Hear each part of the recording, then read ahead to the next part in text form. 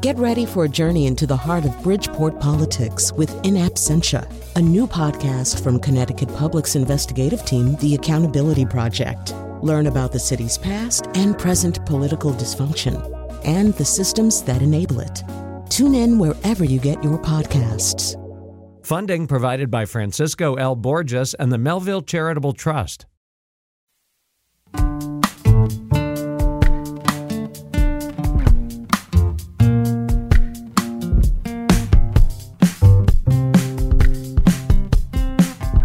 This is Where We Live on Connecticut Public Radio. I'm Lucy Nalpathanchel. Coming up, have you heard of so-called ghost signs? You've no doubt walked or driven by them, faded business advertisements painted onto old buildings. There are efforts in Connecticut to preserve these ghost signs. Some date back to the late 1800s. We'll talk to a Cheshire company involved in helping to restore ghost signs in Old Saybrook. The John Canning Company focuses on conservation and restoration, taking on projects in Connecticut and around the globe. We'll hear from the founder and a principal of the company. That's later. First, the spooky season is behind us now, but Connecticut has many historic houses with stories about sightings or encounters that happen year-round. Joining us now on Zoom is Grace Ballinger, Mark Twain House Associate Director of Interpretation. Grace, welcome to the show. Hi, Lucy. Thank you so much for having us. And Mallory Howard is here, who's an assistant curator at the Mark Twain House. Mallory, welcome. Thank you so much. So, Grace, tell us about how long you've been at the Mark Twain House. And was there a time where there might have been a strange encounter that employees shared among themselves, but there wasn't a decision to really make those encounters public? Yes, well, I've been here at the Mark Twain House since 2006. And, when I first started working here, I was just working as a historic interpreter, basically a guide giving tours. And some of those some of my colleagues who had been here longer often spoke about things sort of in hushed whispers, but it wasn't really talked about outright other than in the break room. Until about 2009. But, we were always told by the old hands at interpretation that you should be aware that you might smell cigar smoke or hear things or, experience things that maybe weren't within the realm of reality, I guess is the best way of describing it. And then all that changed about 2009. So before we get to why it changed in 2009, when you heard this from other staff, were you someone who was maybe thought this wasn't really the case? Or when you first noticed something strange, what was your reaction? I think the first thing I noticed was definite smell of cigar smoke at weird times, maybe when I was alone in the house, and it was disconcerting to say the least. But I have a sort of open mind about things, I guess, and wasn't spooked by it, but it was definitely disconcerting. And the cigar smoke, Samuel Clemens smoked a lot of cigars? Smoked up anywhere from 24 to 40 cigars a day, we've been told. He would buy them by the barrel. And they weren't the good Cuban cigars. They were cheap Connecticut cigars, rolled in South Windsor or someplace like that. So he kept it local. Yeah, he did. And so you said everything changed in 2009. So tell us about that, Grace.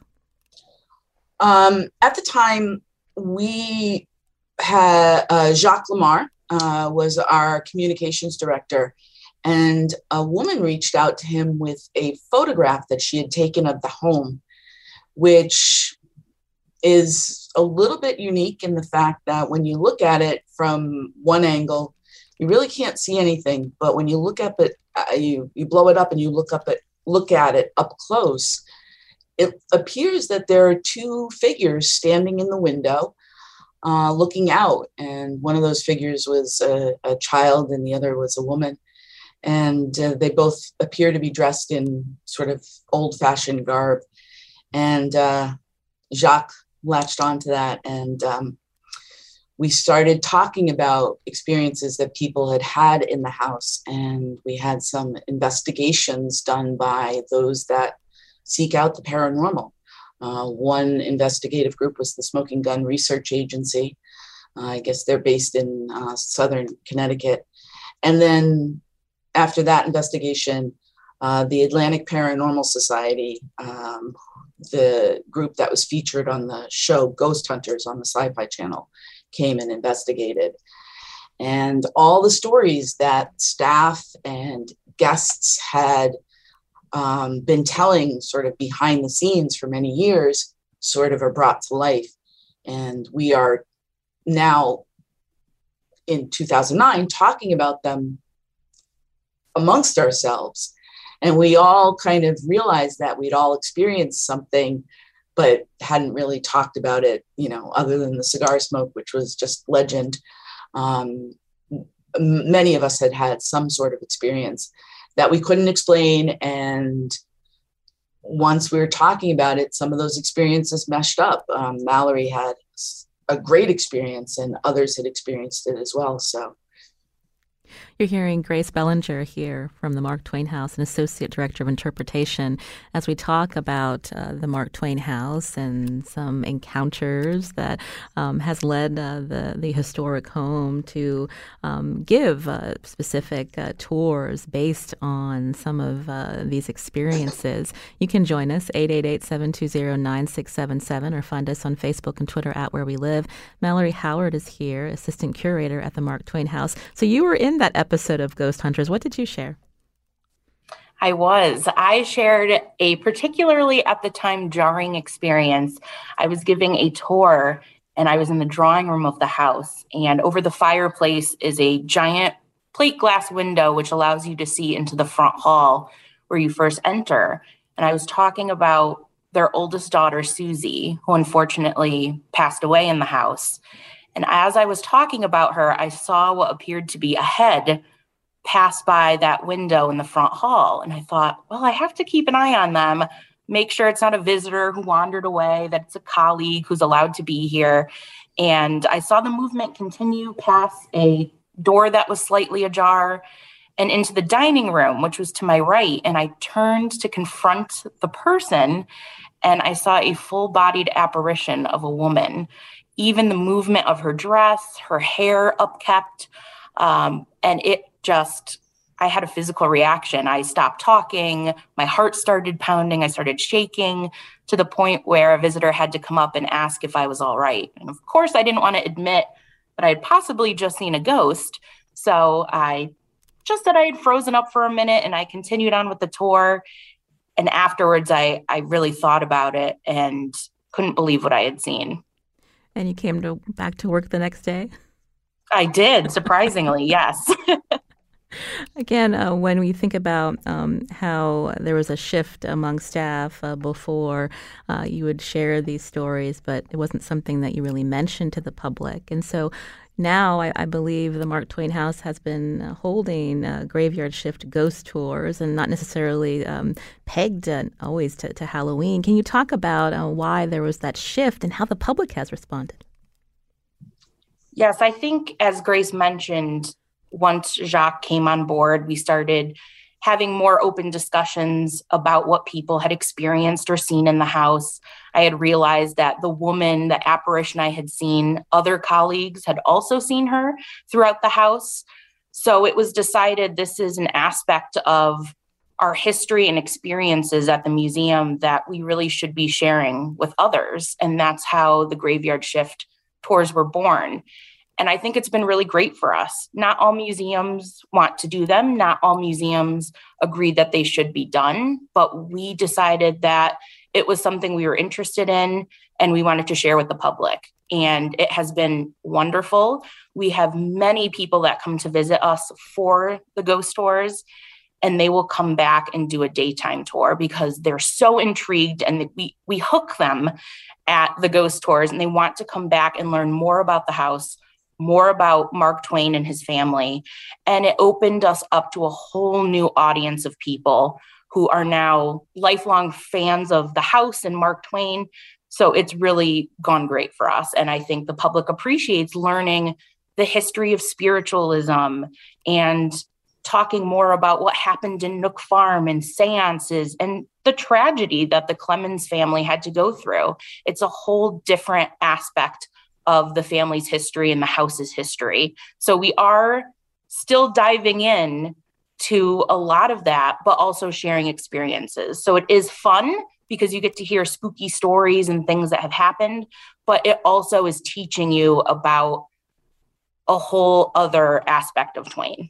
So talk more, Mallory, about spiritualism and the time that Mark Twain lived in the home and the family's beliefs. Yeah, so spiritualism really took off in the U.S. in the 1840s with Maggie and Kate Fox of Rochester, New York. They were known for their spirit rappings, and they were very popular, and they toured across the country. It was later determined, they sort of recanted that they could talk to spirits because they were able to train themselves to crack their toes and their knuckles to make it sound like spirit rappings. But it sort of popularized it at the time. And it also takes off again in the 1860s with the Civil War. Over 600,000 people die. Families are desperate to connect with their loved ones they never had a chance to say goodbye to or put to rest. And so that's when it really takes off again. And the Clemenses move into Nook Farm, which is the neighborhood here in Hartford. They move into their house in 1874. And one of their neighbors, Isabella Beecher Hooker, who was the half-sister of Harriet Beecher Stowe, was a well-known spiritualist. And she had mediums over her house quite often for seances. She was even told in 1876 at the stroke of midnight that she would become ruler of the world. So she had a party to celebrate. We know the Clemenses attended. Unfortunately, she did not become ruler of the world, I'm sure much to her dismay. But Clemens attended parties like that. He dabbled in writing articles about seances when he worked for a newspaper in San Francisco. He was supposed to debunk seances and show the mediums that were deemed to be frauds. So he had a long history with it. And unfortunately, he also faced a lot of tragedy. He lost 3 of his 4 children, a younger brother due to a steamboat explosion. So throughout his entire life, he's really going back and forth about wanting to believe. Can he believe? He wants to connect with the loved ones he lost, but is it something that is real?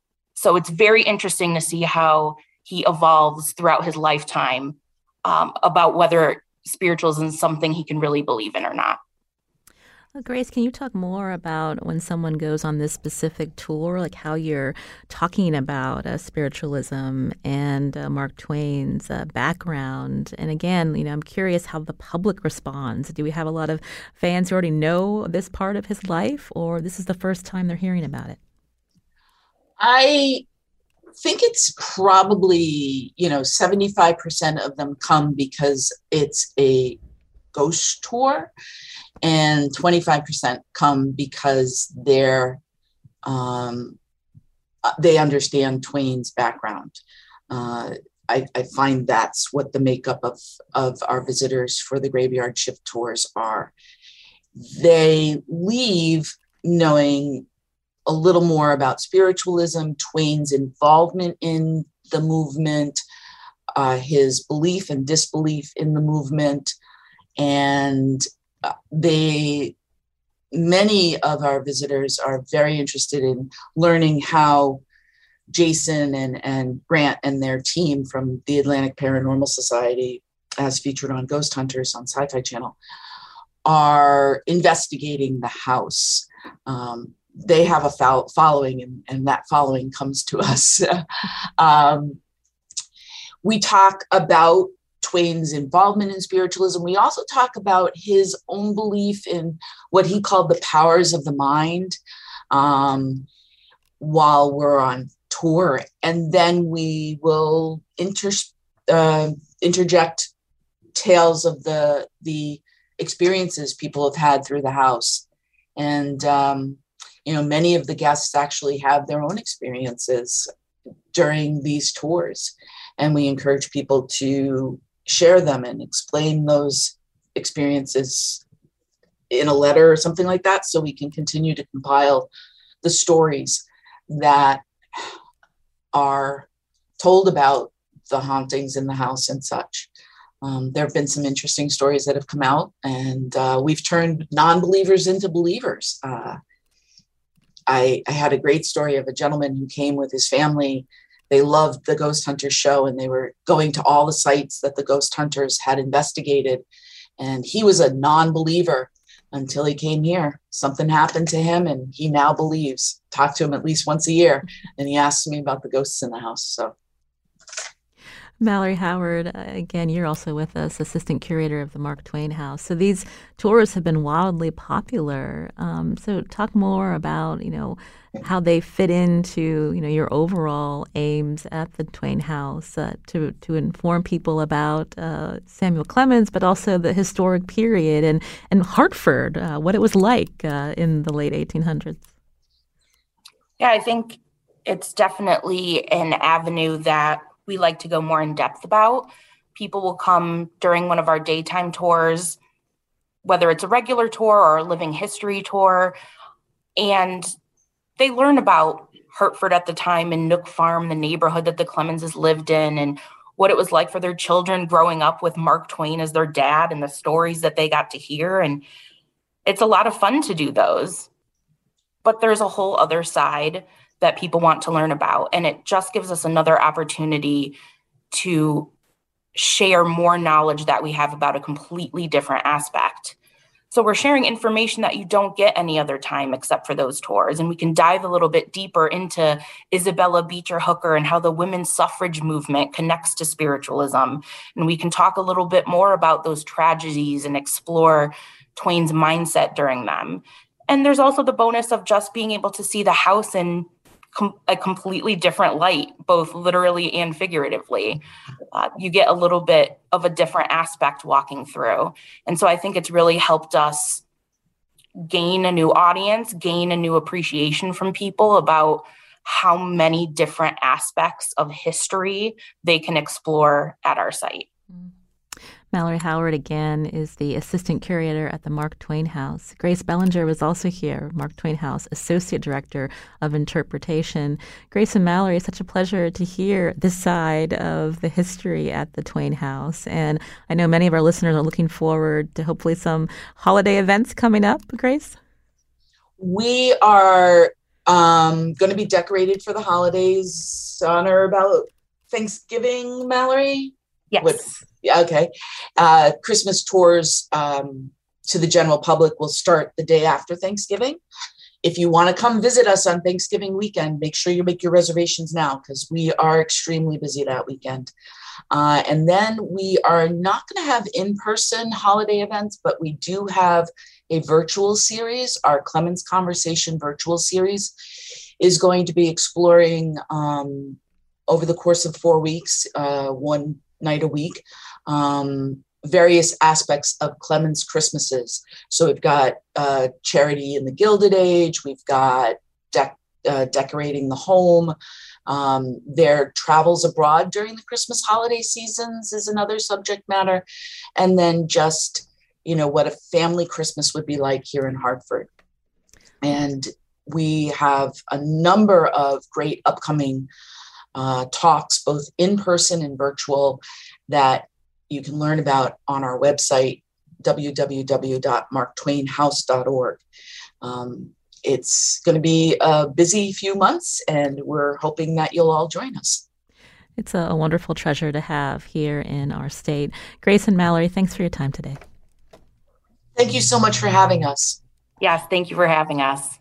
You've been listening to Where We Live on Connecticut Public Radio. I'm Lucy Nalpathanchel. Coming up, we talk to a local company that specializes in historic restoration and preservation. The John Canning Company has done work at the Twain House, among many others. And later, do you know about ghost signs? There are efforts in Old Saybrook to uncover and preserve more of them. Stay with us.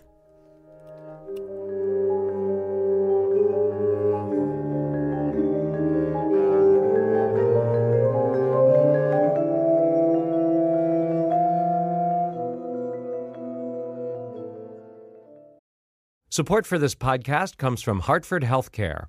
Elevating Health is funded by Hartford Healthcare. Loneliness can be a significant health risk to people of all ages. Dr. Laura Saunders, a psychologist from Hartford Healthcare's Institute of Living, talks about social isolation and why we need to connect in person. Loneliness actually is a pretty significant health risk for people that struggle with social isolation. It affects their blood pressure, it affects their immune system, it affects your willingness to get up and get out, and can cause some not just emotional issues, but health problems as well. You're not alone. Dr. Saunders explains how important it is for us to look to others and get out of our comfort zone. I like to talk about social isolation as not just that individual's problem, but it's a community problem or it's a family problem. We need to connect with others. We can take space at times as well, but we need to step out of our comfort zone and do things to connect with other people. It's life-saving. For more information, go to ctpublic.org/elevatinghealth.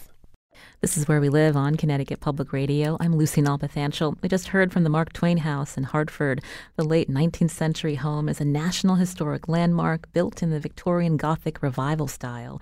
My next guest helped restore the Twain House's guest quarters, known as the Mahogany Suite. Joining us now on Zoom is John Canning, founder and a principal at John Canning and Company, based in Cheshire. John, welcome to the show. Good morning, Lucy, and thank you for having us on your show. Also with us, David Riccio, who's also a principal at John Canning and Company. David, thanks for joining us. Good morning, and thank you for having me. And if you enjoy historic preservation efforts in our state and want to learn more, you can join us as well. 888-720-9677. That's 888-720-WNPR. You can share a comment on our Facebook page or find us on Twitter at Where We Live. So, John, I'll start with you. I mentioned earlier that your company does work in Connecticut, but also around the globe. Let's start first with the Mark Twain House and Museum. What was your first visit to this house like? Can you describe your impressions of it? Yes. Well, the restoration of the Mark Twain House, of course, has been going on since about the 1960s. My first impression of the historic house was when I first emigrated to the United States from Scotland, about 1969. I visited the house because the restoration was ongoing, and were very interested in what quality of work was being done. And I actually befriended a couple of the decorators that were doing the work. That's the Sands brothers from Hartford. I was very impressed by the quality of their work and also the research that went into reconstructing the original Tiffany Comfort's United Artists Studios decoration. And so that was my first impression, being so impressed by the skill and the work that was being carried out then.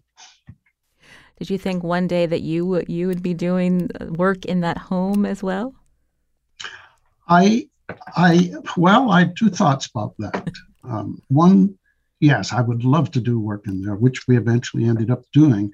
However, I thought that because the Sands brothers had done so much good work there, it would only be right that if they done future restorations. But of course, both of them are retired now, and we did get the invitation to do the recent restoration of the house, the guest suite in particular. It's just beautiful inside the Twain House. You think about the detailed woodwork, the stenciling, even the outside, the painted bricks, all of the gables. And so I mentioned the Mahogany Suite. So tell us about this project. What made it so unique? Okay, well, the guest suite, which we restored, which became known as the Mahogany Room, Mahogany Room, and that was because of its rich and durous mahogany furnishings and woodwork. I should add that during this restoration, the John Canning Company was pleased to be a part of the restoration team, which consisted of Downs Construction and was led by the project architect, David Scott Parker, who was responsible for most of the research, architectural research in the room. So again, our role and that team was to implement the restoration work in the traditional methods and practices of the Victorian period. This included the plaster consolidation and repairs of the ceiling and walls, refinishing of all of the woodwork, polychroming, gilding, and the installation of Candace Wheeler's award-winning wallpaper design, Honeybee, which was reproduced on canvas for the ceiling and the walls. And Candace Wheeler arguably was the first lady interior designer and graphic designer. May I add that, John, the description of the honeybee, the honeycombs and the pattern, and of course the pattern on the ceiling, which maybe apropos to our conversation today, had spider webs as well. So very interesting and complex pattern design. So you're hearing David Riccio, who's also a principal at John Canning and Company. David, I had described the company as a restoration and conservation company, but when you think about also when you go into a place like the Twain House, like also the amount of decoration. And so how do you get into this line of work? I think of you and John as maybe artists and historians. Yes, I would say that applies. Craft first. John and I came into this industry in different paths, and I think John's path is quite interesting, which he can elaborate on. But I followed in his footsteps, and I came into the field post-college with a business background, focusing on business management. And I am married to John's youngest daughter. And so I've known John before I entered this industry and this practice. And we were working together on a business level and communicating, talking about business development and management and business reach and things of that nature. And through that relationship, and of course, that personal relationship, we started connecting on the idea of preservation and me coming on board. And John mentored me through a very strict 5-year apprenticeship program in the decorative paint and plastering craft. And this apprenticeship is an old world apprenticeship where the master painter really works closely, both in practical sense, but also in an educational sense, as John did with me. There's many conversations, many discussions about old world techniques and materials that he has practiced and instilled upon me. And to this day, I can walk into a building and look at a treatment that I may have never actually seen before or touched or restored. But because of that apprenticeship and that, in some ways, folklore that John has passed on to me, I know immediately when I walk into a space what that decoration is, the condition, the state of what it stands, and what's required to repair it. So it puts me in a very unique position in our industry from a business and craft point of view. But I think it all starts with the mentorship and traditional apprenticeship that John gave me, fortunately. John, I had asked David how he got into this line of work. And so when you were in Scotland, tell us about the work you were doing before you arrived in Connecticut. Oh, okay. So I served a 5-year apprenticeship as a painter and decorator, specializing in church decoration. So this was some 60 years ago, 60-odd years ago. And there was an apprenticeship program that existed in the United Kingdom there for apprentices, whereby during this 5-year apprenticeship, an apprentice was, the term was a day release. We were released 1 or 2 days a week to attend college without an interruption in our pay.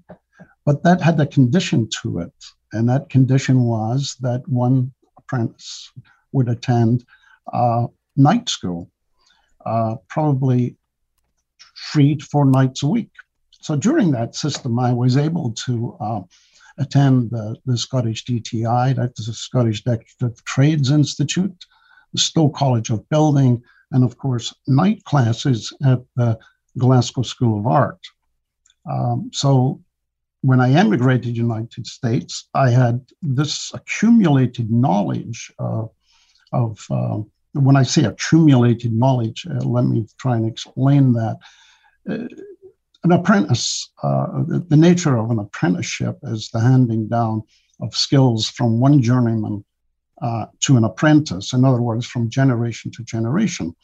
So way back in the late 1950s, I was fortunate enough to work with tradesmen who were plying their trades since the turn of the century and were able to hand down this knowledge and techniques to me of that period. So that's how I came to this industry, and it's the only industry that I've worked in, enjoyed, and loved. You're hearing John Canning, again, founder and a principal at John Canning Company based in Cheshire. David Riccio is also here, a principal at this company, as we learn more about the work that they're doing in places like the Twain House. If you have a question or comment, 888-720-9677, or find us on Facebook and Twitter at Where We Live. So getting back to the Mahogany Suite, John, that you're part of this team, you and others from your company, helping to restore the guest quarters in the Mark Twain House. You mentioned earlier the United Artists and Candace Wheeler. So talk about that, the work that you're doing to model their decorations. Okay, well, as I say, the architectural research was conducted by the project architect, David Scott Parker. There was quite a few blanks that had to be filled in. We do know that the ceiling and walls of the guest suite were wallpapered, but the wallpaper was lost. So I believe that it was agreed by everyone that a substitute wallpaper that possibly would have been used was used for the walls. And that, of course, was a Candace Wheeler's beehive wallpaper. We had that reproduced, well, let's say the architect had it reproduced by Bradbury and Bradbury, who were specialized in reproducing historic wallpapers. They reproduced this wallpaper on canvas rather than wallpaper, because there was some evidence in the past that it was canvas that was used, not wallpaper. So they reproduced, Bradbury and Bradbury reproduced Candace Wheeler's wallpaper on canvas. I believe there are 6 different patterns on this wallpaper that had to be pieced together perfectly but jointed. So as explained, that our role in the restoration was to implement the work using the original, the Victorian methods and materials that had been used in that period. And there was a number of techniques that were somewhat lost at the present day that we had to employ into achieving these perfectly butted edges. Butted edges mean 2 edges coming together, being butted together. And David, can you add to that? So distinguishing the decoration from the conservation and restoration work. Sure. The restoration in this case is a replication of what was once there. And the conservation, in this case, would be the stabilization of the plaster and the woodwork. For example, the woodwork was, as noted, mahogany.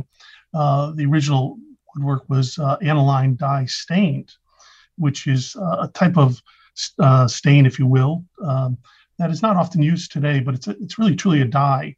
And the wood is dyed to a particular color, in this case, a warm brown color. And then traditional shellac is applied and then waxed. Again, these kind of materials and techniques aren't often used in commercial projects today. With the DIY availability of products off the shelf, homeowners and contractors just grab out what's most convenient and easiest to use. But we tend to and want to use those traditional methods and techniques. So when it comes to that varnishing using the shellac, we mix our own shellac. We take the shellac flake, we melt it down with denatured alcohol and get it to a certain consistency, a recipe, if you will, and then apply it by hand.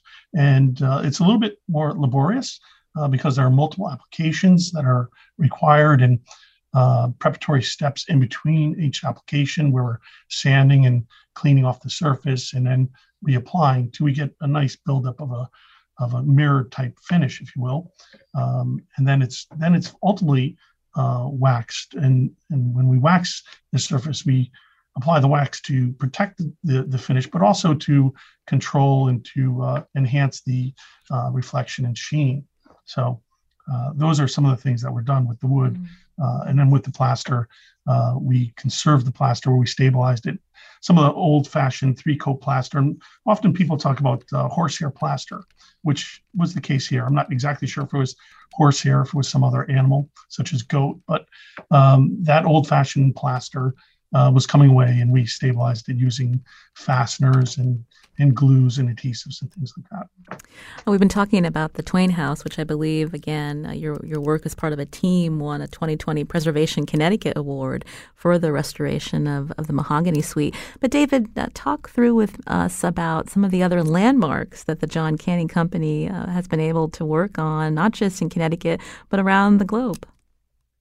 Well, we've been fortunate over the past 45 years to work in some of America's architectural treasures. I'd say first and foremost, we've started with the U.S. Capitol, and over the past 40 years, we've been there on various occasions, restoring and conserving some of the most precious artwork in the building, including some of the work in the Bermuda corridors. We've worked at the the White House, many state capitol buildings, and as a result of the January 6th attack, we are once again back at the U.S. Capitol doing conservation work of the Bermuda corridors. Unfortunately, we're there for the wrong reasons, but I'm glad we're there nonetheless. We've also, obviously, we've worked at the Grand Central Terminal in New York City, where we conserved the concourse ceiling there, the sky mural, as most tourists know it. And many theaters and in sacred spaces of all denominations. David, that must be quite meaningful for you and your team when you mentioned the work that you're doing at the U.S. Capitol after January 6th. This is the people's house. Such disrespect shown for that place and the people in it that day. What does it mean to you to be part of this project? It's humbling, to say the least. We're grateful to be considered and to be a part of that. It is upsetting, of course, but and that's what I thought on January 6th, that while we've done a lot of work here, those craftsmen that John talked about, these incredible craftsmen, architects that preceded us, in the servants in the building, past and present, and the jobs they were doing, it was just sad to see that. But being a part of that is humbling, and every time we walk into the U.S. Capitol building or other buildings that I've mentioned, they are civic cathedrals, and they are the best of us architecturally and artistically speaking, as well as craft. So we are honored to be part of these types of endeavors, and we know that what we're doing is preserving the past. It's really stabilizing, presenting the past to us today, in which we can learn from that. And then obviously the work that we're doing today is going to bring us forward. I mentioned again that you've done work around the globe. John Canning, just briefly, you've got an interesting anecdote about some work in Hawaii. Can you tell us about that? Oh, well, yeah. Well, in the company here, we like to, when we're describing the work we're doing, we like to describe that we've worked in mansions from Hartford to Hawaii.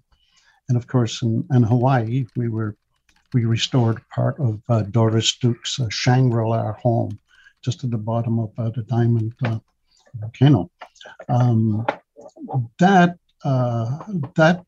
was for us one of the first real dealing with Islamic art, because the entire house is based upon palaces that Doris Duke acquired during our honeymoon from the Middle East and Iraq and Iran, and pieced together this beautiful house in Hawaii with all of this Islamic art. And again, that was my first exposure to real Islamic art. And so that is our experience in Hawaii. Lucy, for those that don't know, Doris Duke, her family founded Duke University, and a very wealthy family in America. She had homes in Newport and other places throughout the country. You're hearing David Riccio here on Where We Live, a principal at John Canning Company. Also, John Canning, founder and principal at John Canning Company. Again, it's a historic building restoration and conservation company based in Cheshire. We've been focusing on buildings, but there's a really interesting project that this company is involved in to restore so-called ghost signs. We'll talk more about that right after a short break.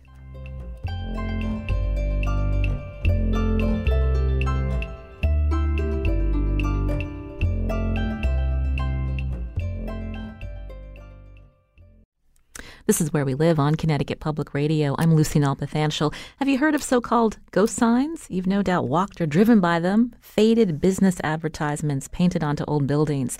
There are efforts in some Connecticut towns to preserve these ghost signs. Some date back to the late 1800s. My guests today are involved in helping to restore ghost signs in Old Saybrook. Yeah. John Canning and David Riccio here on Zoom. So, David, let's talk through with us about these ghost signs and how John Canning and Company got involved with the work in Old Saybrook. Oh, very well. Yeah. We received a call in 2020 during the middle of the pandemic from the Historic Society there, asking us to look at a very important building in the town that had old-fashioned signs that were kind of ghosting through various layers of signs and periods of signs, and they kind of all have melded together into and washed away and eroded to the point where you can just faintly make out some of the letters and some of the words, or maybe the business itself. So we're called in to examine it, to try and figure out what was there, what can be saved, if anything. Can they salvage it? Can be conserved, as the term we use in practice we perform. And so I went and brought a ladder up there, a 6-foot ladder, and some tools and some cleaning agents and solvents, and went to the sign, which is the building is 274 Main Street, and it's at a corner, and it has a pretty interesting history, which is important to the signs, I think. The building was built somewhere in around 1850. We don't have an exact date, but we know from town maps, the first map showing the building was 1853. So we know that much. And at the time, the building was constructed by a gentleman by the name of Amos Sheffield, and he used it and was intended as a grocery store with some private residence quarters or rental space above. And so Sheffield and Son had their business there for some years. And at some point, the Stokes brothers took over the grocery store. And this is really important to the building and to the greater history of the town. Stokes brothers had the business for some 30 plus years, going into the 1920s, I believe. I don't have this history exact, but it appears from all records they were there into the 1920s anyways. And Stokes brothers and their business grocery store was much more than that, as you can imagine during this period. The grocery store served obviously for groceries, but it offered hardware, dry goods, clothing. It was like a department store, albeit a very small and specific scale. And the Stokes brothers were, I think, pretty advanced businessmen in how they viewed their customer and how they viewed their role in town. And it would be a movement I'd like to see in my town, frankly. But the Stokes brothers, a customer could come in and get their groceries and so forth, but they could also get their mail, believe it or not. So this was a social hub in town, this particular store. So customers coming around, socializing. I would say this location was the Facebook landing page of their day. David, describe for us when we talk about what the painted advertisement at one time what it must have looked like and how you and your team are thinking about the chemistry in restoring something on this side of a building. Yeah. So we know that the building at the north elevation, which is brick, red brick, and the Stokes brothers painted their first sign. We don't have a date, but they took up about 2/3 of the wall space. And so the sign is quite large. The original sign was about 25 feet long and about 10 feet tall. And they painted this sign with painters that were specialized in sign painting, which I would love John to at some point talk about old-fashioned sign painters, because that was a craft within the paint field that he practiced in that we don't no longer see anymore. But the paints that were used originally, they were oil paints, linseed oil paint at the time. The lettering were serif type letters, large in scale, very direct, trying to catch attention as signs, billboards do today still. So some 100 plus years, 130, 140 years later, we're still trying to catch the passerby's attention with large, sometimes garish signage. But the paints there were oil paints, and they were painted over again and again, which I can talk about later if you'd like me to get into. We just have a couple of minutes, so I do want to hear from John about this lost art when we look at these painted billboards from the late 1800s. And, describe that for us, John, something we don't see today with our modern vinyl lettering. Yeah, that is correct. The trade, if you will, is almost obsolete, although we still do hand-lettered, not so much signs, but in our decoration, in particular in churches where part of the decoration is the written word. So we still try to practice that sign-writing trade, but again, it's almost obsolete. As a matter of fact, one of our employees who's now retired was a billboard painter and artist. And he had done some wonderful, not only signs, but artwork. And when, of course, the industry became obsolete, he joined our studio. To say he's now retired, but he was a real asset to us. Again, there's all sorts of techniques into sign writing. Of course, it has to do with knowledge of the style of lettering, size and spacing between the negative space between each letter. It's a very skillful trade, and I'm at the stage in life where I regret seeing all these vinyl signs. Well, it sounds like a really interesting project down in Old Saybrook. David, do you know if other towns or cities in Connecticut, their historic preservation groups, are interested in restoring these ghost signs elsewhere? I think this is unique. We have not received too many calls prior to this or after since we've done this work, even though this project has been put in the media and articles about it and so forth. So we haven't seen much of that, unfortunately. We do, when I drive and through Hartford and up 84 and down 91 and so forth, I see these ghost signs scattered throughout the towns and cities, and so much can be done with them because they do obviously depict a period of time that's really important and that we can learn from. And even the history of this building with the signs, because at various times in the history of this building, the signs changed, the ownership changed, the use of the building changed. And you could see that pictorial history through the ghost signs. So sometime after the Stokes brothers moved out, a Colonial package store came in, and then Crowley Real Estate came in, and they all had signs. And looking at the historic photographs, what we can see from the historic photographs from the 1940s and 50s, we see the outside of the building. And in every one of these images that we've used as a reference for our research, they depict some sort of patriotic celebration. And David, So we have to leave it there. Thank you so much for spending your time with us, talking about your craft, your passion. David Riccio, a principal at John Canning & Company, also John Canning himself, founder of this company based in Cheshire. We'll send out some pictures on our social and on our web post of some of these really interesting archival photos. Today's show produced by Katie Pellico. Thanks to Gina Amatruda on the boards. I'm Lucy Nalpathanchel.